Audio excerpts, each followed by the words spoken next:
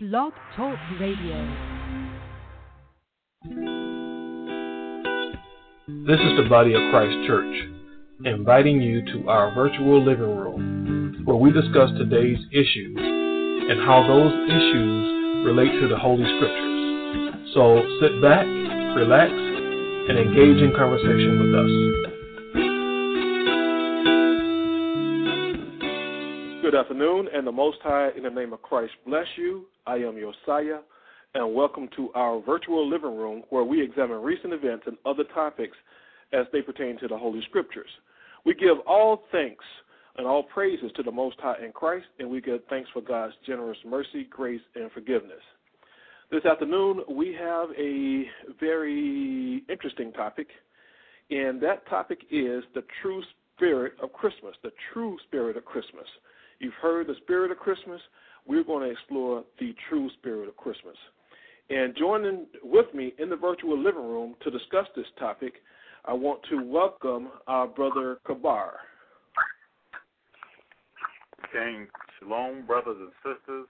Glad to be back with you this Sunday, and all praises to the Most High in Christ for all things that He has provided unto us. And also join me in welcoming Yawanathan. Yes, giving all praises to the Heavenly Father. I would like to say good afternoon to the panel and to the listening audience. And we have also with us, we got our brother Kazakia. Hey, shalom, brothers, and to the listeners. Most High name of Christ bless. Definitely glad to be back, and definitely enthused and excited about dealing with this particular subject matter right here.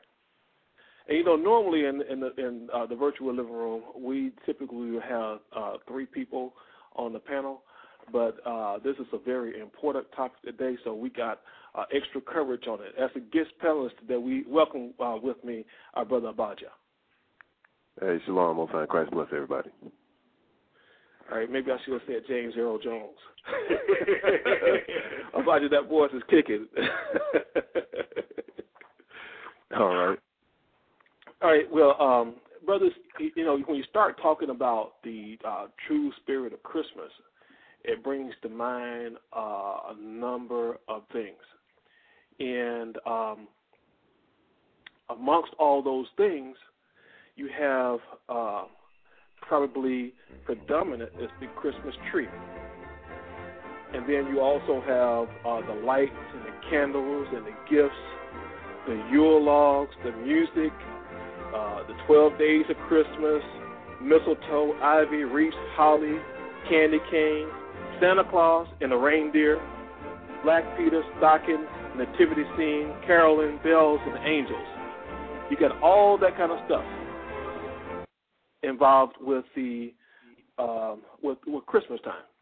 So considering that you have all of those things, what does it mean? What is the true spirit of Christmas? Oh, yeah. I forgot one, in which I think a lot of people omit, and that is, it's Jesus' birthday, right? And I want to just kind of go around and just get your brother's feeling on, most people will agree that this list is a good representation of the Christmas spirit. And with that in mind, is this right? Is this the true Christmas spirit? Brother Yawanathan, is this the true Christmas spirit? It's in no form or fashion the true spirit. First of all, it's not from the Lord. So there's only one true spirit, and that's the righteous spirit of the Heavenly Father. And that's the only true spirit, which is the true spirit is Christ. Christ said He's the spirit and the truth. And the things that He said that was He heard given to Him by the Heavenly Father, that's the only thing that's true. And anything on this Christmas thing is not found in the Bible, it's not true, and, it's all false, to sum it up. So if you ask me, it's a bunch of garbage, and it's set from Satan, and it's the following and the workings of Satan on all levels. Okay. All right. Brother Abadja, is this a good representation of the true spirit of Christmas, this list that I just read? Is that a good representation of the true spirit of Christmas? Well, as far as the holiday goes, yeah, it's a representation of Christmas, but that has nothing at all to do with the scriptures in the Bible. because you can go in the Bible and it shows us exactly, where we're not supposed to observe those holidays and how the Most High gave us the holidays, that we're supposed to observe. So, as the brother, Jonathan was saying, we're not supposed to observe Christmas at all. Okay, all right. And Kabar, your thoughts on this? Is this a good representation of the true spirit of Christmas? Well, you do. Well, the true spirit of Christmas is, of course, the spirit that dwelleth in the world, and we know that, of course, Satan is the god of this world, and according to 1 John 5, that the world lieth in wickedness. So there you have your true spirit. But as far as the Most High and what he commanded us, he told us in Leviticus 26 and 46, these are my statutes and my judgments and laws which the Lord made between him and the children of Israel at Mount Sinai by the hand of Moses. And now we have the perfection of that understanding through Christ. So there's your difference between what is actually commanded by God and the true way of life, spirit that lieth in the world, the spirit of Christmas, this wicked spirit from Satan. Okay, a wicked spirit from Satan is what you're saying. Yep. Okay. Kazak, the yes, final sir. one to respond to this question. Is this list a good representation of the true spirit of Christmas? Your response. My response, the list is a representation of Christmas. However, I don't think that's the right question to ask. The right question to ask concerning this list and what you're asking the brothers on the panel is, any of these things that you mentioned on this list, can we prove it in the Bible as something that the Lord sanctioned for us to follow, something that the Lord ordained for us to celebrate? Now, when you want to get into the high holy days, the holidays, the true holidays of God Almighty, you look in Leviticus, the 23rd chapter, the Heavenly Father gives us a list, the majority of them. The Heavenly Father gives us a list of the high holy days that he ordained that we celebrate. Days like the regular Sabbath, days like Passover, the Feast of Unleavened Bread, the Day of Atonement, the memorial blowing of trumpets. Those are the days, that the Heavenly Father ordained that we celebrate. Now, the things that you mentioned, the Yule log, the mistletoe, the bells and all of that, where are those in the Scriptures? And like the Scriptures tells us in 1 Thessalonians, prove all things. So if we can't go into the Bible and prove it, that means we shouldn't celebrate it. We shouldn't have anything to do with it.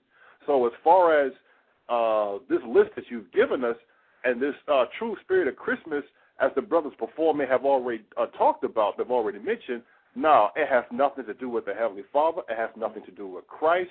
It is of Satan, and those who are serious about serving the Heavenly Father and Jesus Christ should not celebrate Christmas. Okay, all four of you brothers sound like you're in agreement that, you should not be observing Christmas. Although this is a good representation of the spirit of Christmas, you shouldn't be doing these things. Okay, so what I like to do is to go through this list and let you guys explain the reason why you shouldn't do these things, okay? Because, first of all, it's about Jesus. It's Jesus' birthday. It's being observed. Jesus is in the Bible. So what's so horrible about celebrating his birthday on December 25th? Anybody can jump in and respond to that one. Well, the thing is,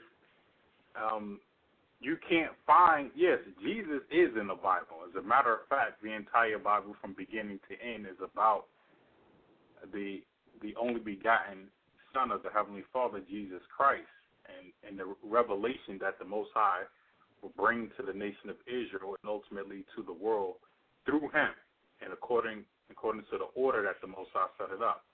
However, December 25th, that date that you mentioned, there is no date given for the birth of Christ in the Bible anywhere.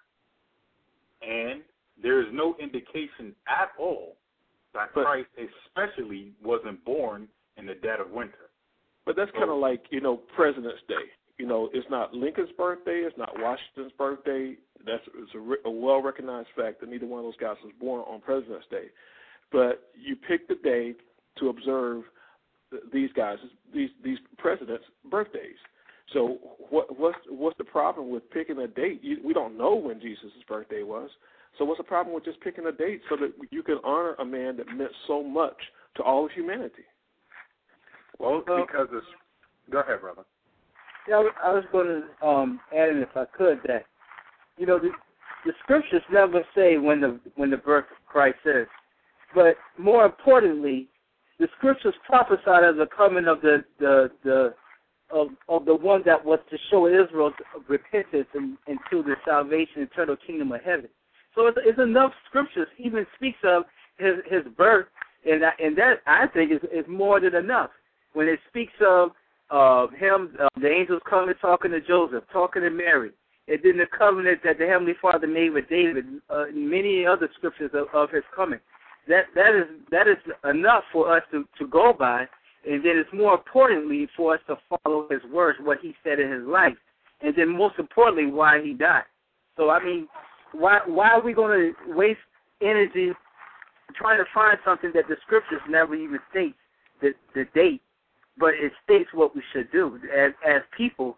I believe that's more important to follow what Christ says to do, because Christ says, "You are my friends if you do whatsoever I command you to do." Well, the reason why you would do that is because you don't know when his birthday is, and you're searching for a way to honor a man that means so much to your existence. Period. I mean, your eternal existence, and you're searching for a way to honor him. What's wrong with observing his birthday on December 25th? All right, I'm glad that you said that. You're looking for ways to honor him. So now let's look at John the 14th chapter and the 15th verse, so that we can get the absolute understanding of how we honor Christ. First and foremost, we're supposed to be honoring Christ all the time, not just one particular day, which just so happens December the 25th. That's during the winter solstice, and when you get into the history of it all, that's all rooted and established in idolatry and paganism. But now let's deal with what Christ said. John 14:15. Christ said, "If ye love me, keep my commandments."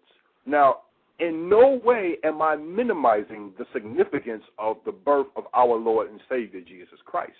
I'm not doing that. But we have to do things according to the Scriptures. We have to honor Christ the way the Scriptures say that we have to honor Christ. And for that, I have to read the Scripture again, John 14:15.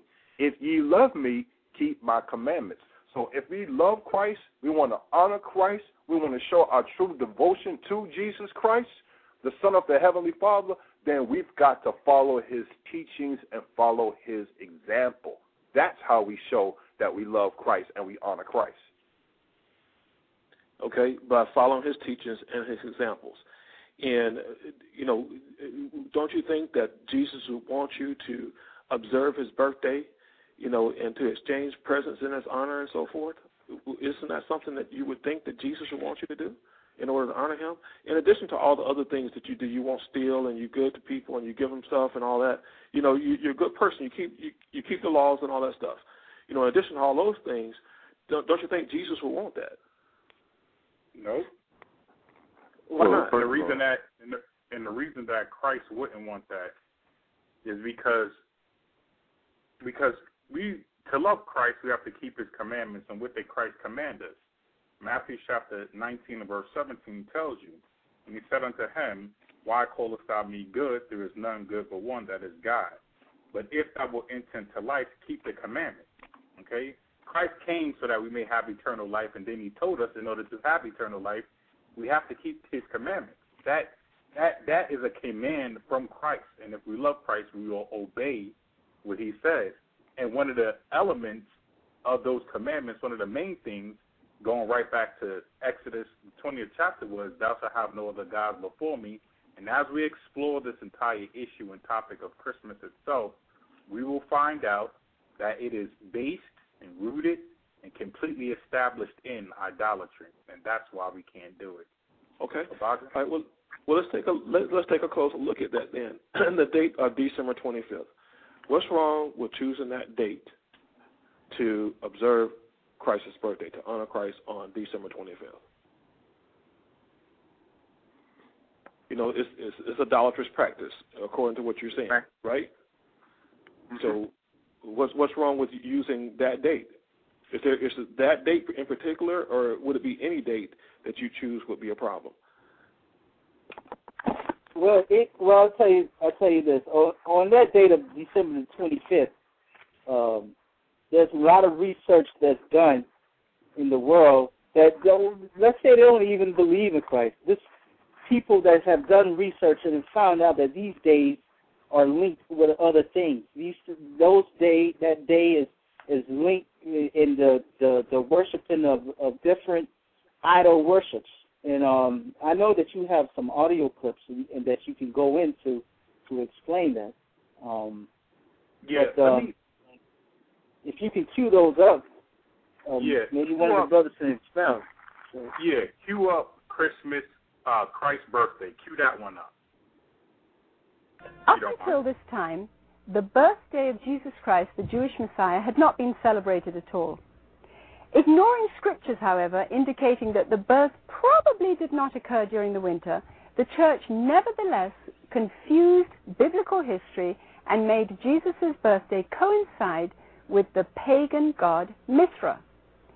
The birth date of the sun god had now become the birth date of the Son of God.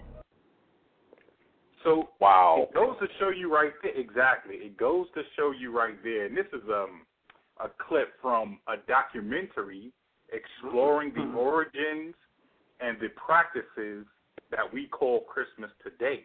And like the orator was letting us know that, of course, this December 25th had nothing to do with Christ. It's not written in the Bible anywhere. And it actually comes out of the pagan rituals and observances of this god called Mithra, okay, one of the ancient pagan gods that the people of the land, they worship and follow from early European times, actually from early Babylonian and times down to the European times to what we have today. But it's not something that was ever associated with, that ever came out of the Bible or had anything to do with Christ's birthday. And if I could just turn to 2 Timothy chapter 3 and verse 4, we see this and we are warned of these things in the scriptures. 2 Timothy chapter 4 and verse 3, it says, "For the time will come when they will not endure sound doctrine, but after their own lust shall heap to themselves teachers having itching ears, and they shall be turned away, it says, and they shall turn away their ears from the truth and shall be turned unto fables." And that's what we hear. This December 25th being Christ's birthday, that is a fable.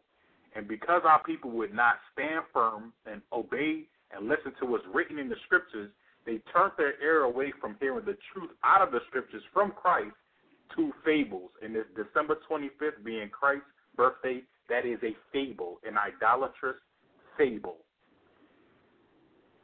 That's very, very interesting. You know, she said that the god was Mithra, is that right? And it was the sun god, and now they changed it to the Son of God. So it sounds like, are you telling me then that it's the same thing? They just put a different name on it? Exactly. That's always been the way. They've always taken the gods of the other nations, and whatever name you wanted to call it, you know, it's always been that same God, but just worshipped by a different name in different nations. You know, whether it was going to be Zeus, or whether it was going to be Horus in the Egyptian mythology, whether it was going to be Nimrod in ancient Babylonian mythology, it was all the same thing. And they were all basically worshipped in the same manner, just called different names when you go to different nations and different kingdoms that ruled upon the earth at the time. Now, at this point, I want to invite anyone who is listening right now to please feel free to call in to make a comment or ask a question about this, because, you know, you all are bringing out some very a really interesting point, and that's this whole thing about Mithra, sun god, being born on December 25th. Did I have that correctly? Correct. Okay, so if you want to call in, the number is 646-716-7749, and we also have the chat room open if you want to go into the chat room and pose a comment or a question. You know, Brother Josiah, do you have a clip on the Greeks speaking of the same thing like the brother brought out, like the Persians called it Mithra, but even the Greeks had their own names? Could you cue up that one if you could? 1,000 miles away in pre-Christian Rome, celebrants were paying homage to their own gods during the winter solstice. Witchcraft traditions hold that a number of pagan gods were given birth during this period, including Dionysus, Attis, and Baal, chief male god of fertility and licentiousness. Another pagan god from Persia, identified as Mithra, was said to have been born specifically on December 25th. Mithra was the god of the unconquerable sun, the god of the light between heaven and earth, worshipped at that time by an influential Roman cult. His birth symbolized an end to the long nights and a return to the dominance of the sun. During the month-long winter solstice celebration, courts in Rome were closed. Any and all crimes were allowed.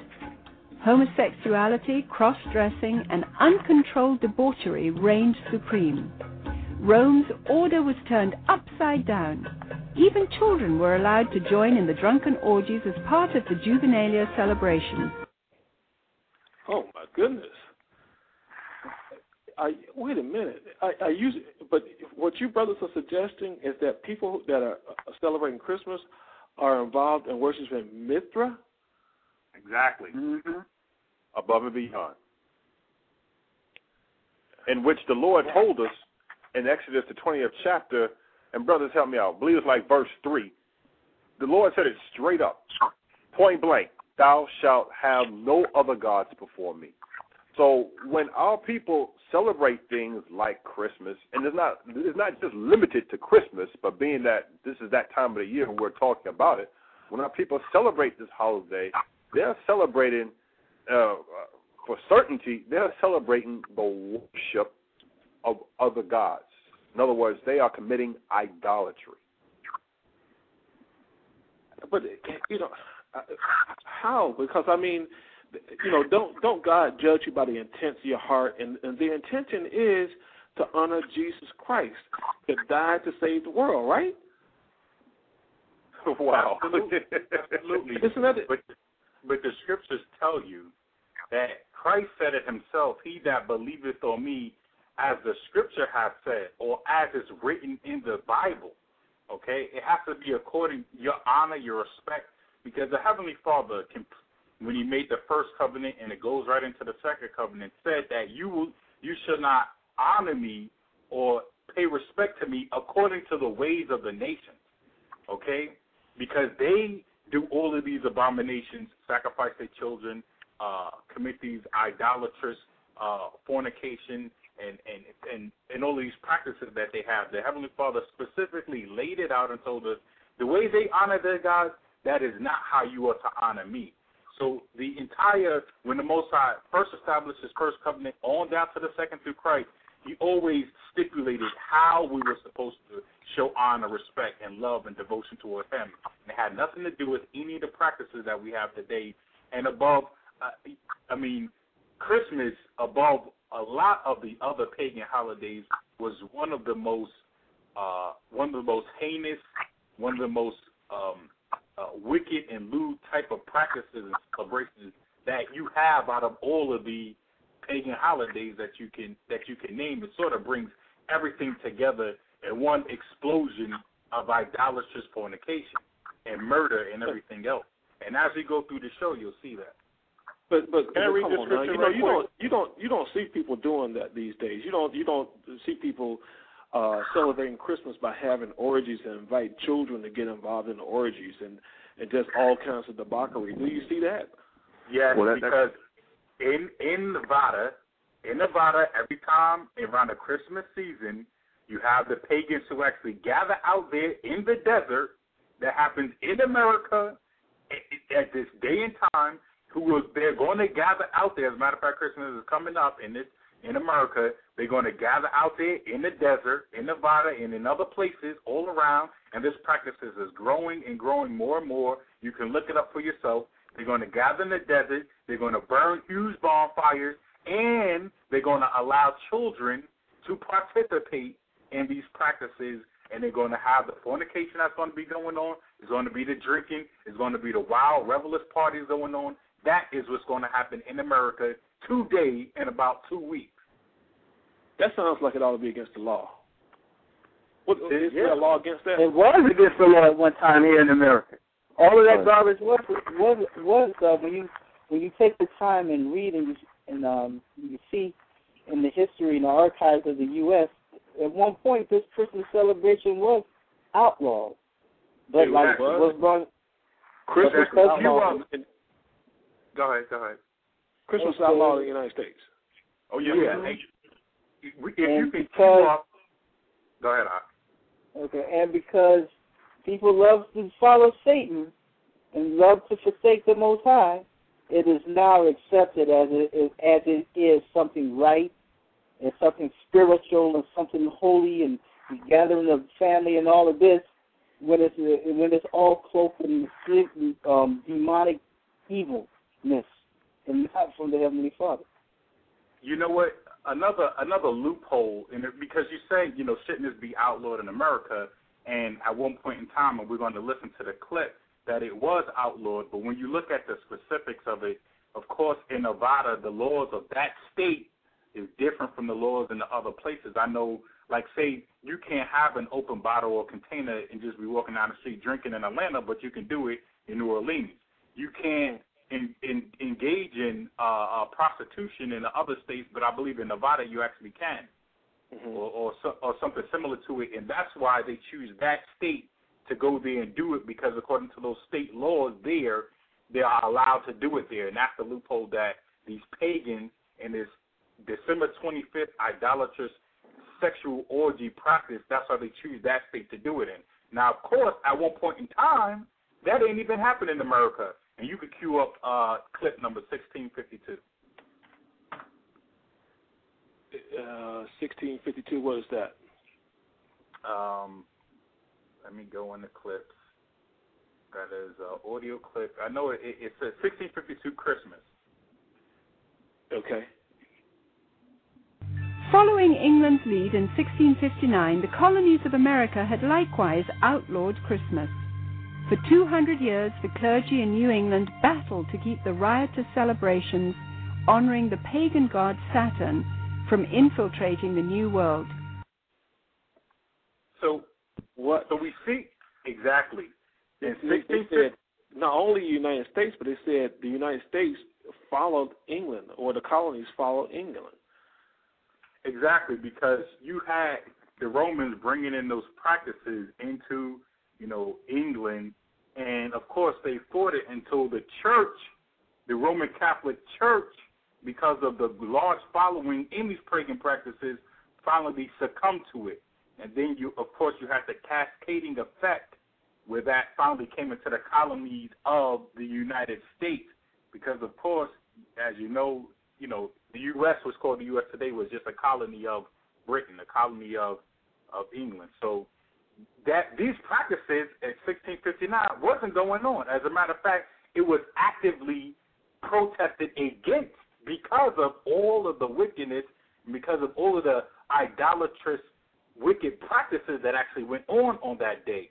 And we could go into more clips of that, but it just goes to show you, in the early history of the United States, Christmas was outlawed. As a matter of fact, it was against the law to even engage in that practice and that celebration. Wow. All right, Kazak, I think you wanted to read the scripture earlier. Sure did. Because this discussion is basically centered around honoring Christ. Now, let's read the scriptures. Prove all things, right? So let's read the scriptures about that. John 5 and verse 23. That all men should honor the Son even as they honor the Father. He that honoreth not the Son honoreth not the Father which hath sent him. So now let's deal with this. The Lord gave us specific instructions on how we are to honor him, and they are found in the Bible. We honor the Lord by not having no gods before him, keeping the Sabbath day holy, celebrating his high holy days, not murdering, not stealing, so forth and so on, right? So now, that's the way we honor the Heavenly Father. Why is it all of a sudden now that we got a different way of honoring Christ? No, we honor Christ the way that the Scripture says we're supposed to honor Christ, which was the reason why I read that Scripture in John 14 and 15. If ye love me, keep my commandments. If we love Christ, we honor Christ, then we've got to keep and follow his teachings and his example. That's how we show that we honor Christ. And when we do honor Christ the way the Scripture says that we're supposed to honor Christ, not only are we honoring Christ, we're also honoring the Heavenly Father who sent Christ. Okay. Now, you're speaking in terms of honoring Christ according to the Scriptures. There's some people that would ask the question, what's wrong with me honoring Christ in my own way? Why should that be a problem? All right. Where's that scripture at? I believe it's in Romans 10, and I'm looking for it right now as we speak. It's, starting Romans 10, starting at verse 1, and I'm going to read to verse 3. Brethren, my heart's desire and prayer to God for Israel is that they might be saved. For I bear them record that they have a zeal of God, but not according to knowledge. For they, being ignorant of God's righteousness, is going about to establish their own righteousness, have not submitted themselves unto the righteousness of God. So it's the same thing, that the example still applies. People being ignorant of God's, first and foremost, verse 2. People have a zeal for their Heavenly Father, a zeal for Christ, but not according to knowledge. What knowledge? The knowledge of this Bible, the Scriptures. So as a result, they being ignorant of God's righteousness and going about to establish their own righteousness, have not submitted themselves unto the righteousness of the Heavenly Father, which basically means because they have no knowledge of the righteousness of the Heavenly Father and how to honor him and his Son Christ, are going about to establish their own righteousness. They're going about to establish their own practices, their own customs of how to follow and serve the Heavenly Father, instead of submitting themselves to the knowledge of how to honor the Heavenly Father and Christ already written in the Scriptures. Yeah. Okay. And go ahead. And also on top of that, people to go on to that statement as to finding a way to honor Christ by his birthday. Let's get one thing what Christ said in St. John chapter 12, verse 32. This is what Christ said himself. He said in St. John chapter 12, verse 32. He said, and it says, and I, if I be lifted up from the earth, will draw all men unto me. So it's not by his birth that, and not shortcoming his birth by no means, because this is the Son of the Heavenly Father this was that point in time the Heavenly Father allowed him to come on this earth. But Christ is letting you know that when he's being lifted up from the earth, symbolically speaking of his death and his resurrection from being crucified on the cross, 3 days, 3 nights in the earth, and risen back to the Father. When he went through that, this is how he's going to draw all men unto him, by us repenting and by us following his word, by his death, by him taking on those sins for the nation of Israel, and that now that we can now enter that straight gate to the Father. That's how he's going to gather all men. It's not his birth, not to shortcome his birth, but it's more significant, much more important of his death and what he came for as a man, what he stood for and what he took on as the love that he had for Israel as a man and died as a man to be called the Son of Man. So that's the most important thing. That's how we honor Christ, by doing that part. Okay. And another aspect of that is because, and we find this especially in a lot of the traditions and the practices that we have going on, all over the world, but in America today, as far as, the Christmas and the Easter and the Thanksgiving and all of these things, because, the brother read the scripture about how, there's a zeal, but not according to knowledge. And we can't allow ourselves to lean on our own understanding as it relates to us worshiping God, because remember, Christ said that we have to worship God in what? In truth and in spirit. But we don't do that. You don't see that going on today. What do you see going on today? Christ already spoke about it. Mark 7 and 9. This is what you see going on today.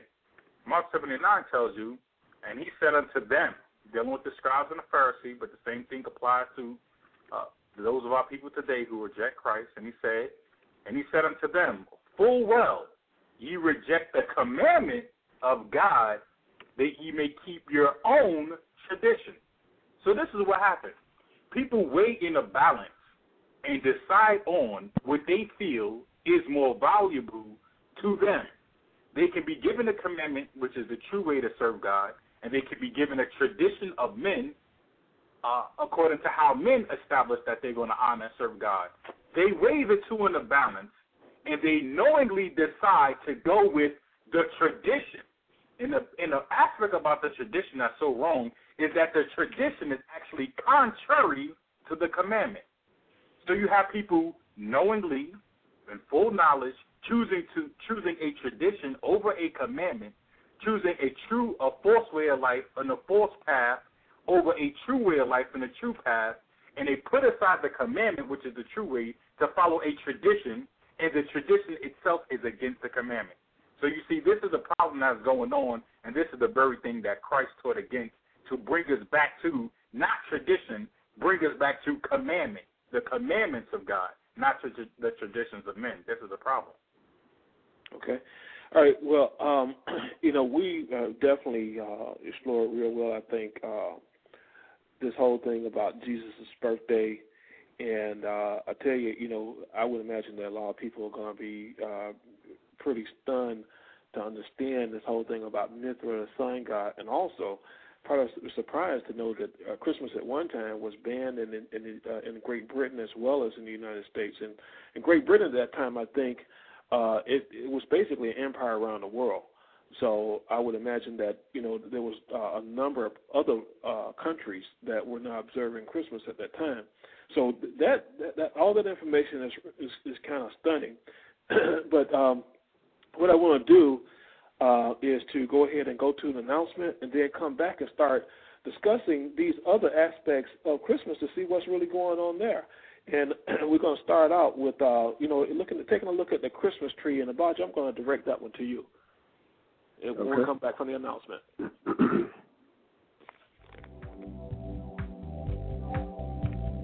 Brothers and sisters, at this time, please accept our invitation to visit us in the virtual living room to discuss today's topic.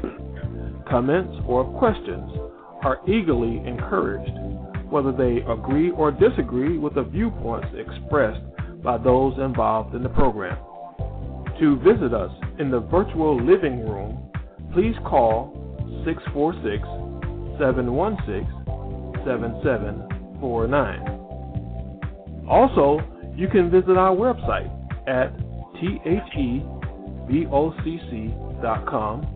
or you can email us at bodyofchrist@ureach.com. Ureach is the letter U followed by the word reach. So that's bodyofchrist@ureach.com, or call us at 1-877-871-1712. This program is broadcast live each Sunday at 2 p.m. Remember to visit us right now in the virtual living room by calling 646-716-7749. Now, back to today's show.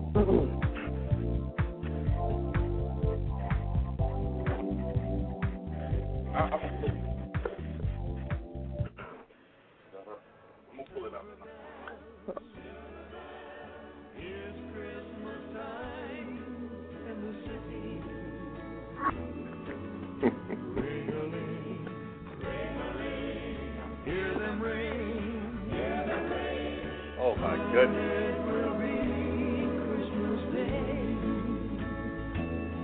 City sidewalks, busy sidewalks, dressed in holiday style. In the air, there's a feeling. All right, welcome back to the virtual living room. And today we are talking about the true spirit of Christmas, the true spirit of Christmas. And we recognize that on Christmas you have, or leading up to Christmas, you have a lot of shopping going on, and you have people making plans of what they're going to do on Christmas. You have people buying gifts for those they love and care about, and planning big meals and just to get together with friends and relatives and so forth. And, there's just a certain spirit that just fills the air during that time of the year. And so far in the program, we covered a couple of very interesting things, and one is concerning Jesus' birthday, which, many say that's the reason for the season. But, what you brothers are revealing here is that actually this is the birthday of Mithra, the sun god. And I think a lot of people are going to be really surprised about that. And the other thing, at one time, Christmas was a holiday that was so filled with violence and sexual immorality and debauchery that Great Britain, which ruled a great part of the earth at the time, actually banned Christmas, and which also meant that it was eventually banned in the United States or the colonies at that time. Now, Abadja, you got somewhere in excess of 1 billion people, maybe approaching 2 billion people, that will observe Christmas. And I have talked to people in the course of my life that say that they don't observe Christmas because they feel like it's too commercial. Okay, well, I can kind of understand that. But you brothers are bringing out some points here that speak to something far more significant than is too commercial. I mean, way more significant, because you got in excess of 1 billion people who apparently are worshiping Mithra, the sun god, from what you're bringing out. Exactly. So, Josiah, I'm sorry. Well, I just wanted to say that, for the dear brothers and sisters in the listening audience, to please understand that you're hearing audio clips, to understand that these aren't, audio clips that we made up. These audio clips that they're hearing and this information that they're hearing, it is from a documentary. The documentary is called The Unwrapping of Christmas, Its History, Myths, and Traditions. It is produced by Jeremiah Films. So just so the listening audience can know, they can go and purchase this documentary. It's encouraged. You go ahead and purchase the documentary yourself and listen to the entire thing. I believe it's about 2 hours long. The documentary is called The Unwrapping of Christmas, Its History, Myths, and Traditions, produced by Jeremiah Films. So please, listening audience, go out and just listen to it for yourselves and know that this is where we're actually getting these audio clips from. You can get it yourself and listen to it for you and your family to know, this background history on this pagan holiday. Okay. Kavar, I'm glad you brought that point out and bringing out that information. But, Abadja, right. Tagging on what we've discussed so far, just going down this list, at the top of the list, after Jesus' birthday, the most dominant feature, at least in my mind, that represents Christmas is the Christmas tree. So is that a problem to have a Christmas tree? Yes, it is. First, I'd like to start in the book of Titus, chapter 3 and verse 1, where Paul was writing a letter to Titus and giving him some counsel. And when you read in Titus 3, verse 1, it says, "For we ourselves also were sometimes foolish, disobedient, deceived, serving diverse lusts and pleasures, living in malice and envy, hateful and hating one another." So the thing is that, some of us, I actually grew up celebrating Christmas, every December 25th, and then as a child, you're looking at the whole aspect of putting up the Christmas tree, decorating the house, putting up the mistletoe, singing the Christmas carols. But every aspect of that holiday, you can go back and historically reference, where it came from, its paganistic roots, and how it goes when you read the scriptures, how every aspect of Christmas was and is, an idolatrous practice. There's something, you're not just decorating the house just to, make it look good because it's December 25th or December, you're trying to get in the spirit. All of those things have a meaning as far as promoting that wicked spirit of Christmas. So that's where he was, and that's just one aspect of some of the things that we were doing in the world, that's against the scriptures. But when you go to Jeremiah, the 10th chapter, because the good thing is that, that I've noticed, I'm glad that we're sticking primarily, to the scriptures and just using that as the foundation, because, there are a lot of things in history, that can come up. But the scriptures actually mentions a Christmas tree, or what is known today as a Christmas tree. Okay. All right, that's good. All right, so what does it say about putting up a Christmas tree in your house and celebrating Christmas? Okay. I want to go to the book of Jeremiah chapter 10, and I'm going to try to not just run through it because there's a lot of information here that we're about to go into. And basically the aspects of the scriptures are there that shows us why we're not supposed to observe this holiday as well as any of the holidays that the heathen have set up. Okay. I'm going to start in Jeremiah chapter 10 and verse 1.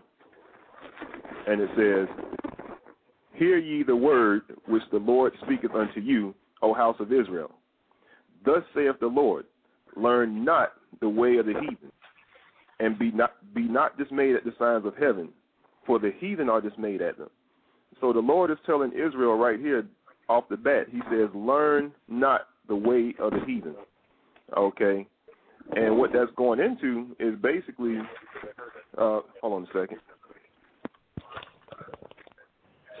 And basically what that's going into is when he was saying that learn not the way of the heathen, it means just that. Okay? Don't learn their ways. Don't learn their customs. Don't follow their traditions. Don't observe their laws. And what I mean by their laws, basically going into those aspects of the things that they observe as far as the heathen may go into like fornication. The Lord told us not to do that. Okay? The heathen eat unclean foods. The Lord told us what was clean and unclean for us to eat. Okay? And so it's going down. He says, and be not dismayed at the signs of heaven, for the heathen are dismayed at them. So the heathen were observing things like astrology, and they see like the eclipse and things like that and thinking that these were bad omens. Okay? The Lord told us to not be dismayed at those things. Because what? The creator of the universe is our power. And he told us what to follow and what to observe and how that he was going to be our God. All right? Now, going down, verse 3. For the customs, and that's a very good word there, customs, because this custom of Christmas is what we're discussing. Okay? For the customs of the people are vain. So the Most High is showing us that this custom of Christmas, okay, this custom of all of these other pagan holidays and the things that people follow in the world, he says they're vain, meaning they're worthless, because he didn't set those things up for Israel to follow. Okay, he gave us the holidays for us to follow, or the holy days, the days that we honor him. All right? He says, for one cutteth a tree out of the forest, the work of the hands of the workman with the axe. So back then, there wasn't any like plastic trees that people used to break down and put up in the attic, okay, or put in the basement. We used to go out, okay, people used to go out back in the day, and they would cut those trees out of the forest. And they would use specific type of trees like fir trees and evergreens and things like that, because even when you go back to the historical reference, even from that documentary, it tells you that they chose those specific type of trees based on some aspect going into that deity that they worshipped. Okay? And brothers can interject, at any time. Verse 4. Go ahead. No. Finish the scripture. Because, Josiah, if you can just play the trees clip after the brother finished, just so, the listening audience will have that also. Right. Okay. Go ahead. About you want me to play it now, or? Yeah, go ahead and play it now. Okay. During the winter solstice, trees would be chopped down, brought inside, set up, and decorated as idols for worship. The Christmas tree was regarded as a sacred tree. The pagans of Northern Europe typically worshipped trees. They regarded trees and groves as sacred. So the bringing of the tree into the house would be a way of bringing this supernatural source of blessing into your home. That was the whole idea, that there were spirits who resided in the trees. All right, brothers, it's not getting any better. Go ahead, Abijah. That's pretty bad. Hey, I like the way he said supernatural source of blessing, because we're going to read into that as we read further down. I'm going to start at the top of verse 3 again. For the customs of the people are vain. For one cutteth a tree out of the forest, the work of the hands of the workmen with the axe. And it's important, it says the work of the hands with the workmen with the axe, because the tree wasn't going to uproot itself and rest in your house. You had to go to the forest to get it. Okay, showing you that it's not going anywhere on its own power. And it's going to continue to say that as we go down. Verse 4, they deck it with silver and with gold. And this is why, see, basically going into some of these Christmas carols, deck the halls with boughs of holly. Okay, they put in the tinsel, the silver and the gold tinsel on the trees. Okay, all of those things were the gifts, because the people believe, when you go back into the history of Christmas, the people, and not even Christmas, just the whole aspect of that tree and what it represented, and how all of these things came and evolved to be known, of what people know today as Christmas. Okay, they used to basically give this tree, which they believed a spirit was in this tree, they used to give it gold and silver. Okay, they used to give gifts unto this tree so that they could receive a blessing, because they felt that if they didn't, then they would be cursed. That was the whole mythology and the lore behind the origins of the Christmas tree and all of these things that people are celebrating today, which are known as Christmas. Okay, and they deck it with silver and with gold. They fasten it with nails and with hammers, that it move not. Okay, verse 5. They are upright as a palm tree, but speak not. They must needs be born, because they cannot go. So it's showing you that this tree, first of all, the tree has to be fastened down, okay, so it doesn't fall over. Showing you that it's a tree. There's no spirit that's in the tree that's going to come out and curse you. The tree does not have the ability to speak, okay. The tree has to be carried, because it cannot move on its own. Showing you the Most High is saying that the customs of the people are vain. This is worthlessness. This is foolishness.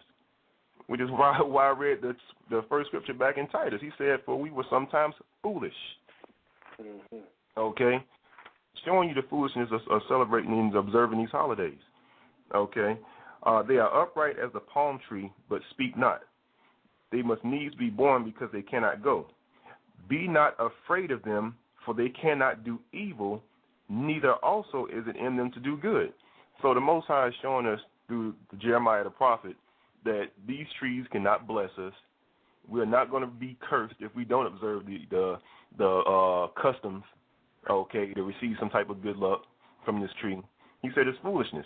And when you go into the commandments, that's called idolatry when we do those things. And if I could add? Sure, go ahead.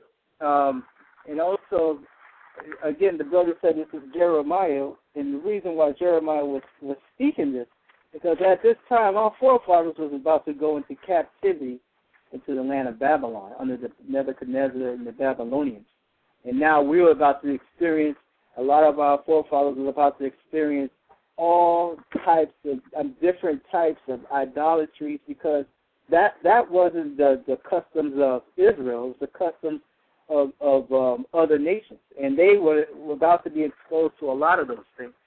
If I could read Psalms chapter 95, I'm going to read verse 1 to verse 6. It says, O come, let us sing unto the Lord. Let us make a joyful noise to the rock of our salvation. Let us come before his presence with thanksgiving and make a joyful noise unto him with songs. For the Lord is a great God and a great King above all gods. And in his hand are the deep places of the earth. The strength of the hills is his also. The sea is his, and he made it. And his hands formed the dry land. O come, let us worship and bow down. Let us kneel before the Lord our Maker. For he is our God, and we are the people of his pasture and the sheep of his hand. Today, if you will hear his voice. The reason why I read that is because right here, it's showing you, when David read this Psalms here, that the Most High is no spook in the trees, like how Jeremiah was saying that it needs to be born. The Most High don't have to make a wind and make people afraid and think, oh, that's God there, or that's God here, or whatever. The Most High made everything. He's the creator of everything.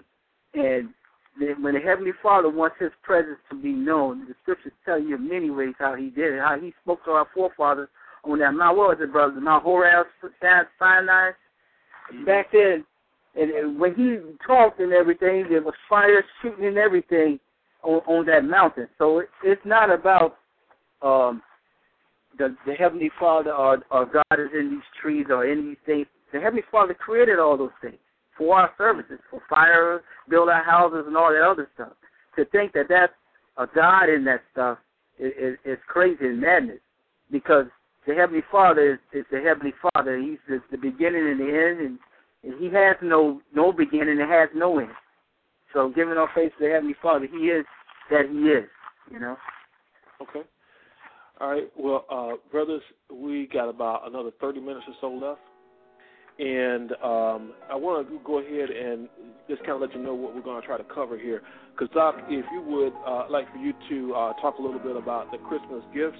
And your one son, if you would cover the Yule logs and Kabar, Santa Claus. And Abadja, if you would talk a little bit about the Christmas bells, the bells of Christmas. Is there any special meaning behind that? So, if you will, because I'm going to go ahead and start with you. Would you tell us, about the Christmas gifts? Is there anything wrong with that? What's wrong with Christmas gifts? You're just giving a present to somebody.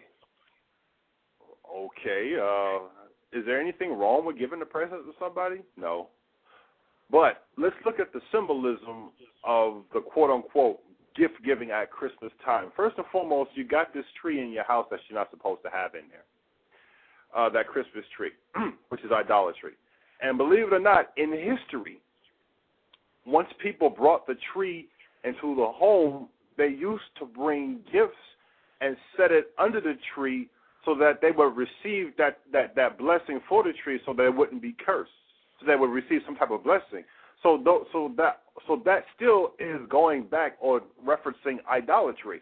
Here it is in history, people will actually put real gifts to this tree to honor this tree, this idol that was brought in their homes, so that they would receive a blessing from that tree. And we all know that that's idolatry. Here it is. Here again, Exodus 20:3. Now, hold on. Matter of fact, because it goes a little bit deeper than that, let's go to Exodus chapter 20 and verse 3. Before you go there, let me just make sure I understood you correctly. You're telling me that these gifts, they're being offered to the tree? That's right. In history, they offered these gifts to the tree with the hope that the tree or the spirit that's in the tree would be appeased or pleased with the gifts that were offered, and that the spirit would bless the household. Okay. That's idolatry. So now let's look at what the Lord says about that. Exodus chapter 20, verse 3. Thou shalt have no other gods before me. Verse 4. Thou shalt not make unto thee any graven images. Thou shalt not make unto thee any graven image or likeness of anything that is in heaven above, or that is in the earth beneath, or that is in the water under the earth. Verse 5, very key. Thou shalt not bow down thyself to them, nor serve them. For I, the Lord thy God, am a jealous God, visiting the iniquity of the fathers upon the children to the third and fourth generation of them that hate me. But the point is, we were not supposed to bow down to these inanimate objects like trees or rocks or fishes, animate objects now, or animals, and bow down to those things and worship those things and think that those things are the Heavenly Father. They are not. Those are creations. We are supposed to bow down, serve, and reverence the Creator, not the creation. We bow down and serve and reverence the Heavenly Father, the Creator, by keeping His commandments now through the example of Jesus Christ. Okay, but that's where the gift giving comes from. Because, how do you respond to somebody? You brothers could jump in and answer this. How do you respond to somebody that said, listen, I am not worshiping any tree. The tree is in my house, but all that is decorations, and the gifts are not for the tree. The gifts are for the people whose names are on the gifts. How do you respond to somebody that takes that position? Well, anyone who wants to take that position, of course, that's their position that they want to take. But the overall, we just read in the scriptures, and you tell them, look up the history. Challenge them to go research the history. Look at the symbolism, or research the symbolism of the gift giving. One, then two, really challenge them to get into the scriptures, read the scriptures, and see where the Heavenly Father sanctions that. If they get into the scriptures and see, or try to research the Bible and see where the Lord sanctioned that practice, they're not going to find it because it's not there. And at that point, if they see that it's not there, then hopefully they should begin to question themselves and research further and see, all right, if the Lord didn't sanction Christmas, what did the Lord sanction for me to celebrate? What are the high holy days, or simply stated, holidays that the Lord gave that I must follow? Then comes repentance. Mm-hmm. Anybody else got a position on that, or a response to someone that takes a position like that? Okay. Basically, brother pretty much said it. I mean, it was brought out through the Spirit. Because the thing is, we have to understand, I mean, giving somebody a gift in and of itself is not evil. But when you're doing these things in conjunction with the basically being attached or tied to the observance of Christmas, that's where you start going into idolatry. Okay. Even though you're not giving the gift per se to the tree, you're giving this gift in the spirit of Christmas. Okay. That goes into celebrating that holiday, and that's where the offense, according to the scriptures, comes in. Okay. All right. And we've already established, what the holiday Christmas is about, Jesus' birthday. Okay. All right. So you want it done.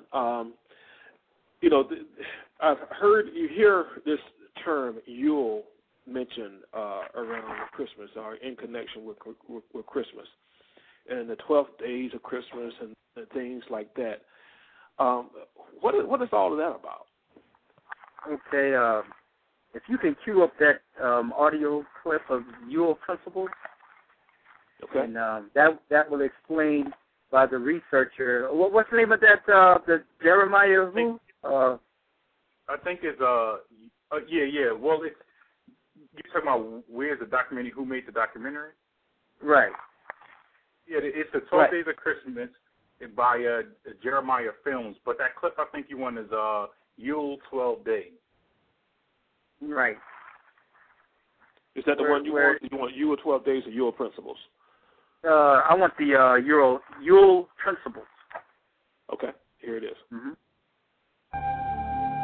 It was during the pre-Christian midwinter pagan celebrations of Scandinavia's Norsemen where today's Christmas traditions began. As a means of honoring the pagan sex and fertility god Yule, a 12-day celebration during the month of December was inaugurated. A large single log considered to be a phallic idol was lit on fire and kept burning for 12 days. Animal or human sacrifices were offered in the fire on each of those days. Wild, delirious reveling accompanied the daily sacrifices as drunken participants defiantly strove to make contact with spirits. That's insane. Okay, so wow. you are a god. Right. Pagan so god. It's, mm-hmm. So it's like, basically, to sum it up, here it is, man, because they don't want to follow what the Heavenly Father has, the beginning, who created everything, commanded us to do. Here it is now, they're cutting trees down and making that a sex object, lighting it on fire, and calling that some power and deity in that. Here it is, you got a log where it says phallic there. Let's keep it real. It's speaking of genitalia. And now you setting it on fire like it's got some power, and it speaks about the drunkenness, the Texans party, and all of that. So it shows you it all goes into that fornication, and that stuff is not a what.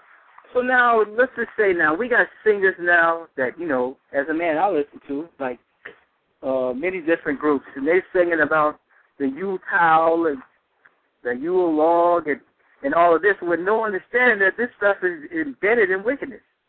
This stuff is embedded in fornication, whoredom, lasciviousness, on and on. Acts that the Heavenly Father does not want us to do.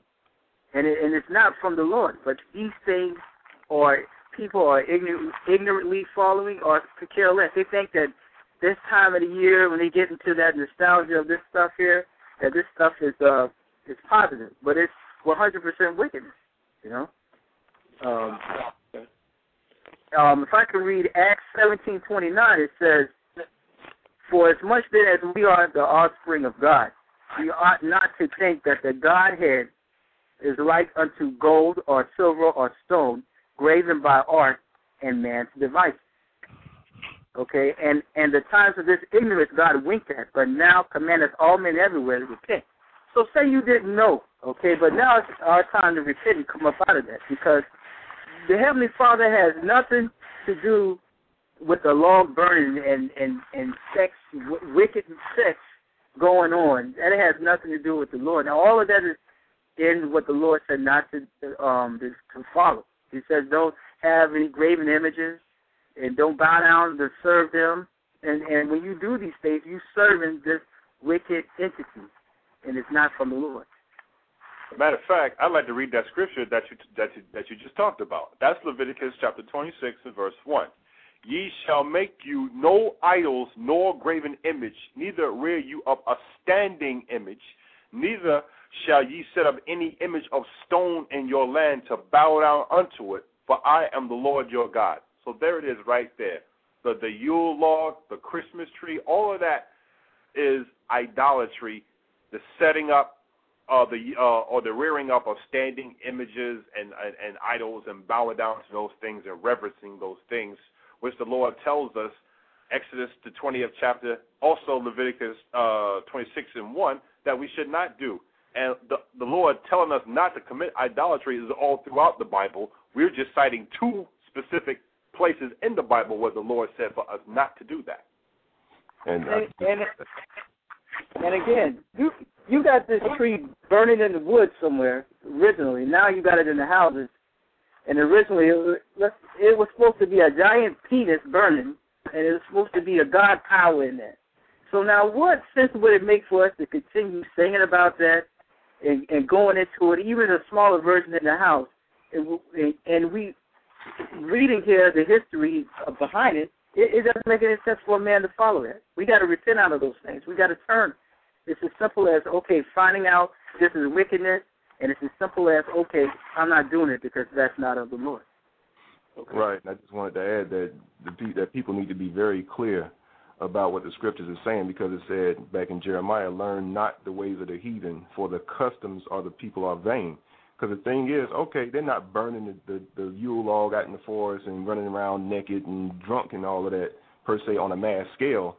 But, again, by following these customs, okay, by bringing the tree into our houses, decorating it with the tinsel, decorating the houses with the holly and the mistletoe and things like that, that's still observing the customs. You don't have to be bowing down in some dark pit, okay, and drinking blood, thinking, okay, well, we don't do that anymore, so we're not really, celebrating or observing the holiday. Yes, we are. Yes, we are if we're doing those things.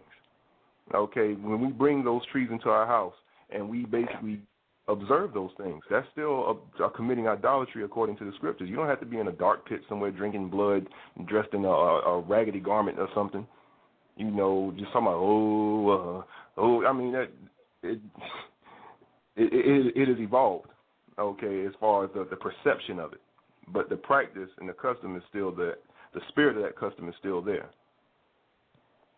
Okay, well, Kabar, sounds like these brothers saying that, whether you were intentionally involved with these pagan practices or you are ignorantly involved in these pagan practices, you need to abandon them.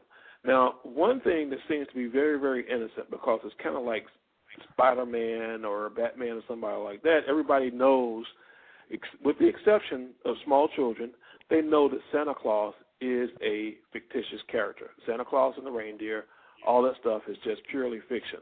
So there's, correct me if I'm wrong, there's nothing wrong with, having Santa Claus around, mentioning Santa Claus and getting involved in that whole thing. Is there anything wrong with that? Yeah, there's something absolutely wrong with it, because it's not of God.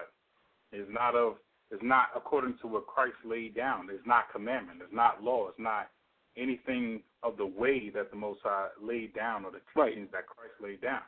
But neither is Batman or Superman, though, and there's nothing wrong with those, are there? You know.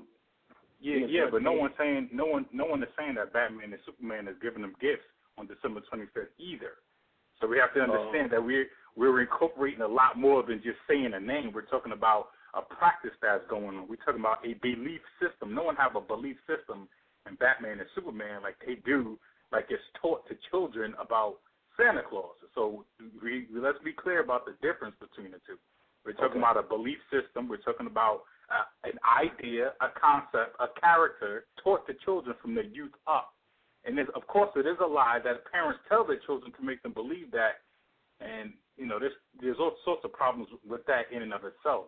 You know, parents lying to their children, no matter how benign or how innocent they may think it is, a lie is a lie. So, you know, that's the one thing we have to deal with, besides the fact that this thing is rooted in and based on idolatry. That's the main point.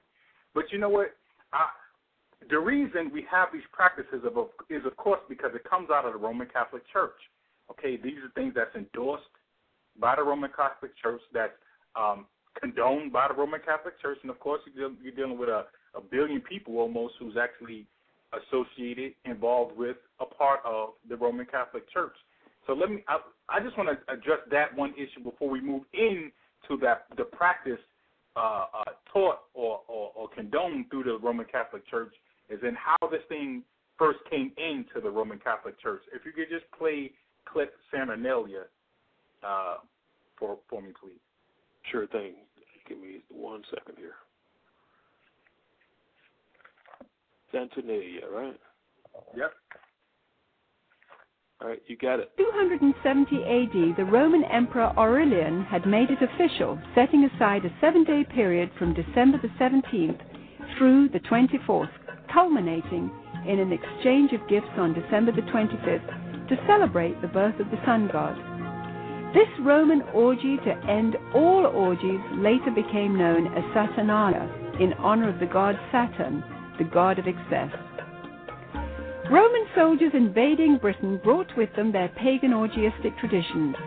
Upon taking root in England, Saturnalia became known as the Festival of Fools, reigned over by the Lord of Misrule. By the 4th century, the influential government-sanctioned Church of Rome, unable to outlaw the growing number of pagan practices, chose instead to adopt them into their so-called official Christianity. Oh, wow. Okay, so we're seeing that, of course, this entire thing of what evolved, these pagan, idolatrous, fornication, lascivious practices that began in ancient times evolved into what we call Christmas today. It was something that was outlawed in England. It was something that was excluded from the church, but later, because so many people was involved, and because the pressure from the world was on the false Catholic Roman Church at that time, they adopted it because they couldn't get the people to come out of it. They decided to go into it, and they adopted as part of the Roman Catholic Church. And this is why you have Christmas today. It had nothing to do with Christ. It had nothing to do with honoring him. We already understand that the gift giving, like you were speaking about earlier, that was done on December 25th according to the sun god, Mithra, so on and so forth. These gifts was dedicated in honor to him. Okay, so that's where we're getting that from. So even though you're doing it, this is about my family and so on and so forth, on that December 25th, the entire spirit and origin of it was dealing with idolatry, giving honor to the sun god Mithra. But we understand that these are pagan idolatrous practices that was absorbed into the Roman Catholic Church, not because they wanted to hold fast to God and Christ, but because they wanted to have influence over the people and retain their position of dominance. They absorbed this. So we see what their true allegiance is to. It's the power and dominance through Satan, and it's not through the establishment of righteousness through Christ. So that's how you got Christmas in and of itself and all the practices associated with it into the church and down to the people today. So now we can deal with the character that comes out of Christmas called Santa Claus, because we already understand that it's coming out of idolatry. Now we can see the problem with Santa Claus himself. And for that, if you can just play Black Peter, the clip called Black Peter. Okay. But according to the traditions of the Church of Rome, there was a Turkish bishop named Nicholas who hailed from Myra in Asia Minor during the 4th century. He was known as the patron saint of seafaring men. Over the centuries, as the legend began to unfold, it was rumored that St. Nicholas had actually captured the devil himself, put him in chains, and made him his personal servant. Recognized in various cultures as Krampus, Beelzebub, or Zwart Piet, Black Peter, this assistant of St. Nicholas is best known by his German name, Knecht Ruprecht. Described as a hideous horned creature, the servant Ruprecht was a dark and sinister figure who stood in stark contrast to the saintly Nicholas. Somehow, Father Christmas's companion, the horned ghost, had metamorphosized into the foreboding horned devil called Ruprecht. As St. Nicholas traveled from house to house, inquiring about the behavior of children, Ruprecht would drop candy and gifts down the chimney into the good children's shoes which had been placed there. It was from this story that we get our tradition of hanging stockings on the mantle at Christmas time. If able to recite a verse or demonstrate a skill for St. Nicholas, the child would receive a gift. If unable to remember a verse, or if the child had been bad, he or she would receive a switch or a whip. Ruprecht also carried a large sack which he would frequently use to haul away the really bad boys and girls. As more and more Christian churches began combining the pagan rituals of the winter solstice with the celebration of the birth of Christ, emphasis on St. Nicholas's role began to shift. Some cultures began to downplay the role of St. Nicholas, but surprisingly retained Ruprecht. Eventually, Knecht Ruprecht was made the companion and servant to the Christ child himself. In this scenario, the devil is actually given the title Weihnachtsmann, or Santa Claus. 19th century writer Theodor Storm, in his story about Knecht Ruprecht, even goes so far as to describe the switches given to the children by Ruprecht as tools to be used in sadomasochistic rituals. Soon, the image of Ruprecht would fade from the Christmas tradition, but not his sadistic influence. Many of the early depictions of Santa Claus portrayed him not as a jolly gift giver, but of an unfriendly disciplinarian complete with a ready switch or whip. I'm sorry, did I hear that correctly at one time that she said that the character Ruprecht had sort of morphed into, which was the devil, had morphed into Santa Claus? Exactly. This is as tradition goes down through time. In the various societies and cultures, it changes and it evolves. Originally, what we call Santa Claus today was out of this myth that this St. Nicholas, and under the Roman Catholic Church, this myth that he had captured the devil and made him his personal servant. The various names changed from Zwart Piet to Knecht Ruprecht, until you have today his name of Santa Claus, which came out of Weihnachtsmann. Okay, that was another name for Santa Claus. It was actually this character who is supposed to be the devil himself who actually becomes the modern-day Santa Claus that we have today. Okay, this is where this is coming out of, understanding that these are idolatrous, pagan origins and practices that's being handed down to the people from the Roman Catholic Church. When you go into 2 Corinthians chapter 11, verse 12, we are warned of these things and how these false apostles and false Christ, false churches are going to be established that is going to actually turn the people away from God and the truth to fables and lies and Satan.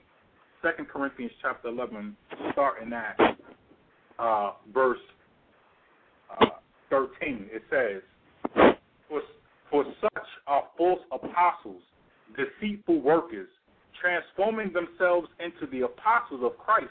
This is what the clergymen of the Roman Catholic Church did, transform themselves into the apostles of Christ. Okay, but they are false apostles and deceitful workers. Verse 14 says, and no marvel, for Satan himself is transformed into an angel of light. Therefore, it is no great thing if his ministers also be transformed as the ministers of righteousness, because they say they for Christ, they say they are disciples of the Lord Jesus Christ, they say they are of the apostolic order, or the descent of the apostolic order of Christ, meaning apostles on down through the ages, which they are not, but it tells you that they transform themselves of the ministers as they are the ministers of righteousness, whose end shall be according to their works. And all their works are against the commandments of God, against Christ, against the way of righteousness. So because they're going to receive of their works, of course, we know the reward for sin. Okay, the reward for sins and transgression is what? Death. So that's the reward that they're going to receive. And of course, the scripture tell you in Proverbs that a companion of fools shall surely be destroyed. So everybody who wants to remain under this Roman Catholic church and doctrine that is not according to the scriptures, they are going to receive of the same reward. So that's why the need for repentance has to go out, that word of Christ has to go out, and that's why those of our people have to repent, come out of these traditions, come out of these idolatrous practices, and back to the commandments of God that Christ actually taught. Okay. All right. One thing that goes along with this whole Santa Claus and reindeer are bells, and they even make a song about the bells, jingle bells. And Avaja, do you have, some knowledge about, maybe the origin of the bells, or maybe if there's nothing wrong with it, or maybe there's something wrong with it? At this point, I would assume there's probably some paganism associated with it. Would I be right about that? Well, the primary thing, the significance of the bells, as I understand it, with the basically with the whole observance going back into the history of the winter solstice and the paganistic holidays and things like that. Historically, the bells were used as noisemakers during those times, like around the harvest and when it started getting cold, to ward off evil spirits. That was mainly their primary use during that time. Now, that's not to say basically if somebody, because people, before they had horns, on the cars, they had bells. You got bells when you walk into the door. It's not talking about that. That's not going into that. Okay. This is basically, those bells were used to ward off evil spirits in the observance of that holiday around this time. And, even going into the different mythologies with the bells and the reindeers, I'm not even going to address that. Because all that whole stuff dealing with Santa Claus and all that, that's foolishness as well. But what I wanted to add to, the dovetail on in what the brother was talking about, dealing with the Roman Catholic Church, it doesn't matter what denomination or what name someone wants to give, their faith. If they are observing the things that are not lining up in the scriptures, concerning this holiday or any other holiday, then that's considered idolatry according to the scriptures. It's just that, the Roman Catholic Church has been one of the primary avenues for promoting, some of these pagan holidays. Because you can go back, and again, not to go too much into the history, but you can go back and see how these things were just regurgitated, how the gods of the other nations were just regurgitated throughout the different empires that ruled, going all the way from Nimrod, going up to the Egyptian, during the time when Israel was in Egypt, going into the Horus and Isis and all of these things. In every single nation that ruled the face of the earth, you can see the parallel of the different deities that they set up and the customs that they observed, and how the empire that was in rule at that time, how they set up those things, and it's paralleled throughout history. And a lot of that changed when the Greeks and the Romans came into power, when they started to unify the people. And that's one of the aspects when you read in, like, the first and second Maccabees in the Apocrypha, you see how the Greeks and the Romans, they wanted to bring every aspect of every nation into play to make all one people. Okay, that happened during the rulership of Constantine. And that's what you have here, basically fast forwarding today in America, which is why it's called the Great Melting Pot. They want to put everything in one spot, and they want everybody to be the same people. And in order to do that, they had to pull from certain aspects of every culture and every society to make, this one thing that everybody was going to follow, to make it more palatable or make it easier for everyone to follow. Oh, well, we used to do this in our country, or we used to do this in our faith. So yeah, we can we can follow this. Yeah, this is easier for us to digest, easier for us to accept. So that's the thing that we have to be careful of, which is why it's so important for us to stick to what the scriptures are saying and apply that understanding and not go on our emotion. All right. We got just a little bit of time left here, and just want to kind of go around and get some parting words from all the brothers here on the panel. And I guess I'll start off with you, Kazakia. I'll just read the scripture. This is Ecclesiastes in the Bible, chapter 12 and verse 13. And it says basically, let us hear the conclusion of the whole matter. Fear God and keep his commandments, for this is the whole duty of man. All right, very good. Thank you, brother. And Jonathan, your parting word? Yes, I have Ecclesiastes in the Bible, chapter 1 and 9. The thing that has been, it is that which shall be, and that which is done is that which shall be done, and there is no new thing under the sun, whether it's called Saturnalia, Yule, Christmas, mistletoe, Black Peter is all in wickedness, because it's going to lead to what? Fornication, sex, adultery, lasciviousness, and so forth. Things the Heavenly Father said not to do. All right. And Kabar, your parting words. Yes. Understanding that Christ is the testimony of the entire Bible as written in John 5 and 39. I'm reading Isaiah 8 and 20. It tells you, to the law and to the testimony, if they speak not according to this word, it is because there is no light in them. All right, and Abadja, your parting words, please. The book of Ecclesiasticus in the Apocrypha, chapter 20, verse 32, where it says, necessary patience in seeking the Lord is better than he that leadeth his life without a guide. Because the thing is that we have to have a guide to walk righteously in this life, and that guide is scripture through the understanding of Christ.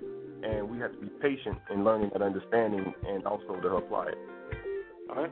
Well, brothers, thank you so much for participating today. And Abadja, special thanks to you for coming on as a guest panelist. And also want to show gratitude to those people who have listened in and have been in the chat room. But most of all thanks, all praise, and all glory to the Most High and his Son, Christ. Until next time, the Most High in the name of Christ bless you. Shalom. Brothers and sisters, thank you for visiting with us in the virtual living room of the Body of Christ Church. You can visit our website at thevocc.com, or you can email us at bodyofchrist@ureach.com, or call us at 877-871-1712. Until our next visit, the Most High in the name of Christ bless you. Shalom.